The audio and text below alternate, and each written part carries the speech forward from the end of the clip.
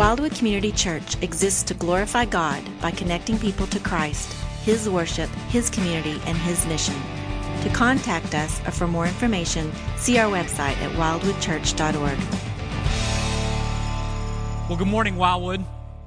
It is wonderful, wonderful to be together today. And I'm so excited for the opportunity we have today to worship. And we're going to talk about a number of things today related to new life in Christ and baptism.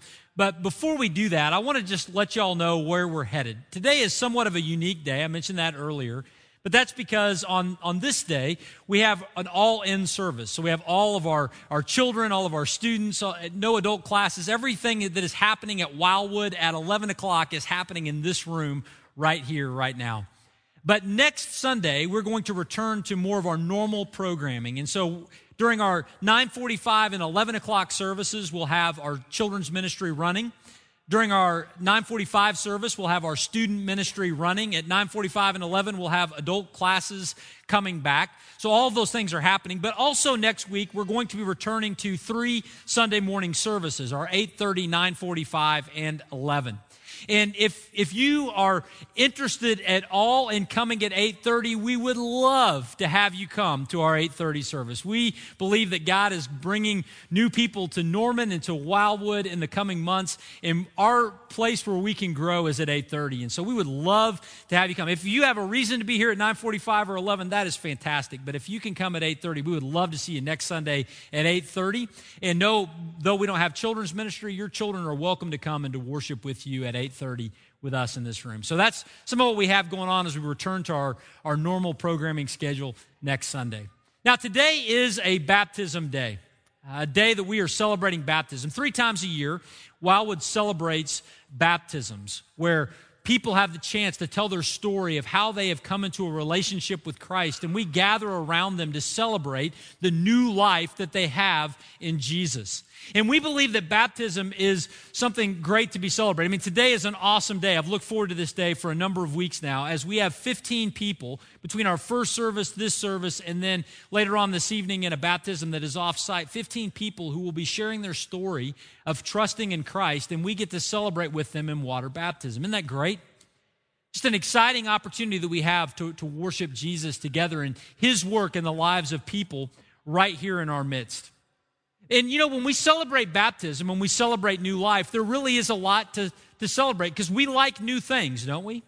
I mean, just think about the new things that we like to celebrate. We celebrate when someone has a new baby, right? I mean, there's a picture of our son when he was born just about 10 years ago.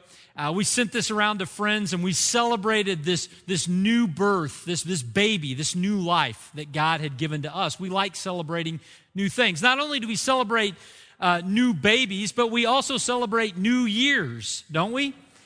This was us. I'll give you 3 guesses what the year was, but we were celebrating New Year's on this year in Times Square in New York City. My wife and I were. And so, you know, we celebrate a new year every December 31st, January 1st. We celebrate New Year's. We like new things. Not only that, but in our family, we celebrate new kidneys. Today is July the 30th. It was 5 years ago today that my wife got a kidney transplant from her sister. And you see that picture there. That picture there, there's Kimberly and her sister Angie and Angie's husband Kevin, and we got to celebrate that a little earlier this summer. But that's something that we celebrate in our family. You know, we sang that song, 10,000 Reasons. I don't know if we talked about this, Greg, but during that season of transplant, that song meant so much to me. The Lord ministered to my heart. It just was beautiful that we sang it this morning. But we celebrate anniversaries of new things in our lives. Not only that, but many of us celebrated a new job, or at least a return to an old job that felt kind of new. We need to clap for this one. If you don't understand why you're clapping, you'll know in just a moment. But this is our friend Wayne Berryhill. And earlier this month, on July the 5th, he got to return to work. And that was a big deal, because last September, he began the process of a bone marrow transplant. And he got to go back to work on July the 5th. And so just like all the Berryhill kids have taken their picture out in front of that house with a sign that says first day of school or next day of school or first day of the real world, Wayne got to put a sign up back in July. And we got to celebrate that. We celebrate new things, don't we? It is a joy for us to celebrate the new things that are happening in life. And today, friends, we are celebrating new life in Christ. See, when Wayne got to go back to work, it wasn't that he was well on that day, but him going back to work was a reminder of the healing that God had brought to his life. And today, as we celebrate new life in Christ in water baptism, we're not up here seeing this water transform anyone. But this water in this tank provides a great symbol to allow us to celebrate what God has done, bringing new life in the lives of 8 individuals who are going to be baptized in this service. And the new life that we find in Christ is talked about in 2 Corinthians chapter 5 and verse 17. The Apostle Paul writes and says, "Therefore, if anyone is in Christ, he is a new creation. The old has passed away. Behold, the new has come." And as people who like new things, we ought to be leaning in. We ought to be ready to cheer. We ought to be ready to celebrate this morning because we're going to be talking about new life in Christ. We're going to be celebrating that today. Now, when we hear about the new life that is found in Christ, and we talk about it in the context of baptism, it's helpful for us to also look back at what Paul said just before he made this declaration to see how one comes into new life in Christ. Paul talks about that. So I want us to see in the context here 3 things about new life in Christ before we celebrate baptism in the lives of these 8. The first thing we see about this new life is that this new life begins with death. New life in Christ begins with death. We see this in verse 14. Paul says, "For the love of Christ controls us because we have concluded this, that one has died for all, therefore all have died." This amazing statement that talks about how the new life that someone has in Christ, that new life actually began with a death. It began with Jesus' death. And when we trust in Christ, we're saying that his death has become our death in terms of a payment for our sins. New life doesn't happen without a death of the old. And thankfully, Jesus has offered to die in our place. The people who are up here being baptized today, friends, we know them. Many of them, you're here today to celebrate them. You know them. You think of them as special and wonderful, and they are. But guess what? They're also sinful. They have not made their way to this stage today because they have defeated sin on their own, because they have lived a righteous life on their own, because somehow they have won some kind of order of merit in the spiritual life or memorized enough verses or attended enough services. They come up here today because they are saying Jesus' death on the cross counts for them. Jesus' death on the cross paid the full penalty that their sins deserved.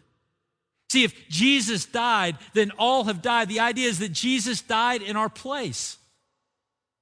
The wages of sin, Paul says in Romans chapter 6, is death.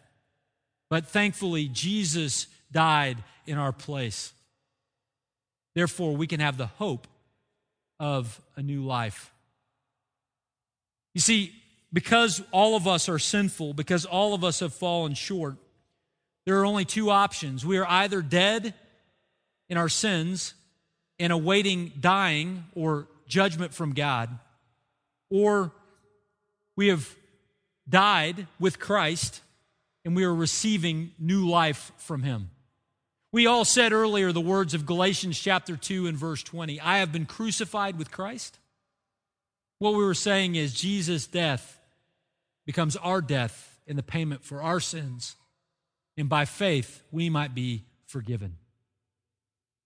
The first thing that we see is that new life begins with death. That was true for all of these who are going to be baptized today. And the question is it true for us? Are you dead and dying, or have you already died and received new life? Second thing that we see is this: new life begins now. The new life that we have in Christ, it begins right now. We see in verse 15 this idea. It says, "And he died for all, that those who live might no longer live for themselves, but for him who for their sakes died and was raised again." Again, we saw this very similar idea in the words that we said earlier. "I've been crucified with Christ, and it is no longer I who live, but Christ lives in me. The life I now live, I live by faith in the Son of God who loved me and gave himself for me." See, the new life that these people who are baptized today are celebrating is not something that is awaiting them only in the future, but it's something that begins right now as they are following Christ now. See, there really are three options for our lives when we answer the question, who are we following? You know, one question that we might think of is we might think of our lives as lives that are following us, just whatever we want to do. A second possibility is we're living our lives following someone else, where we've organized our life to make someone else happy. Or the third option is that we are organizing our lives around following Christ. In baptism, we celebrate new life. We celebrate a life that not only is attached to the death of Christ for forgiveness, but a life that is attached to the life of Christ in saying, I will follow him wherever he goes. Not so that God might accept me, but because he has accepted me, I'm eternally grateful and I will follow him anywhere. Those who are baptized today are making that declaration. They're saying, I am living for him. I am following him. The question that all of us should ask ourselves today is, who are we living for? Us? Another person, or are we living for Christ? Those that are baptized today are making a public declaration that they are living for him. That's what the new life is all about. Being a Christian is not just a category to fill out on a survey. It's not just some kind of a demographic determination. Being a Christian means that we are following Christ. Those who are baptized are saying that. The question is, for all of us, who are we following today? Who are we following? The third thing that we see about this is found in verses 16 and 17, and that really answers the question for us, what does this new life look like? Verse 16 says it plainly. It says, from now on, therefore, we regard no one according to the flesh, even though we once regarded Christ according to the flesh, we regard him thus no longer. What this verse is basically letting us know is that this new life is something that changes the very identity of who we are, but it doesn't necessarily change our flesh. It doesn't change our outside. You know, the 8 who are going to be baptized in this service, you're out there, you know who you are. We're going to introduce you in just a moment. But your family and friends who are here, the moment they trusted in Christ, did they sprout a third arm? Did their hair color change? Did they grow wings and begin to fly about? No. The things according to the flesh, none of those things have changed for them. But the thing that has changed is a spiritual change on the interior of their lives. They've been forgiven. They've been given an everlasting hope. They've had the Spirit of God come to reside within them, to empower them for this life. Those things that God has given to them at the moment of their conversion are reminders of the new life that is there. One day, their flesh will change too, and God will give them a new body, but that is sometime down the road on God's timing. But now, our new life begins with a transformation of the spiritual life. We once regarded these folks who are being baptized today just as someone else, but today we celebrate the fact that they're at their core identity, they are a brother or a sister in Christ. Regardless of their age, regardless of their family, regardless of where they're from, we have this massive thing in common right now that will be in common with them forever. We regard them not according to the flesh, but we regard them as a brother or sister in Christ because of the spiritual change that has happened on the interior of their life. Because of that, we have the hope of this new life. He goes on in verse 17, we read it earlier, but it talks about how if anyone is in Christ, he's a new creation. The old has passed away. Behold, the new has come. What is the old that has passed away? The old that has passed away is that identity that we had that was deserving of God's judgment. The new that has come is the identity that we have as a child of God, accepted, forgiven, and provided for. Friends, we celebrate today new life in Christ. We celebrate what God has already done as these people have embraced by faith what God has done. And here's the question that I think is really important for each of us in this room to answer. Are you ready to trade the old for the new? Have you already done that? Is there a time in your life where you said, you know what, I need Jesus' death to pay the penalty for my sins? I want to follow him and him alone in this life. That's my hope and my desire. I want him to take that which was about me that was worthy of judgment and to judge it with Christ on the cross so that I might have the hope of a new life, the hope of eternity. Has there ever come a time where you've exchanged that old for the new?